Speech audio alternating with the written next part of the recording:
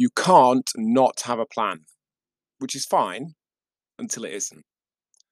I mentioned in yesterday's blog about the value of having a plan, of specifics, and how the human brain is often reluctant to do this. It feels restrictive. We like the idea of more flexibility and freedom, but it's powerful to realize that it's impossible to not have a plan. That in the absence of a new, deliberate plan, we're planning to revert to our default behaviors, which is fine until it isn't.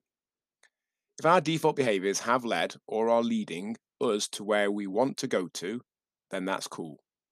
If they're not making a new plan is just planning on staying the same.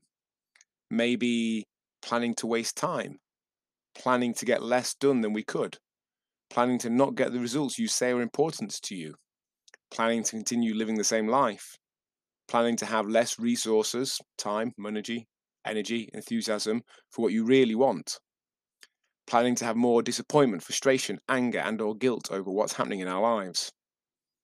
The new plan might not work perfectly, sure, but we can tweak and refine it.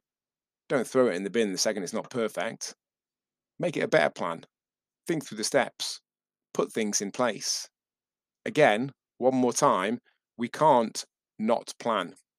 Not setting a new plan is planning on reverting to default behaviors, which is fine until it isn't. Much love, John 6Ps Hall.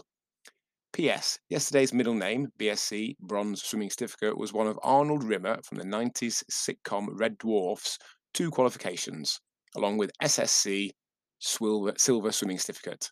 Hashtag dated reference. P.S. One of the things we help our guys with is setting an actual plan and some accountability around that. Check myrise.co.uk/apply if you think that would help you, and if history has taught me anything, it definitely will.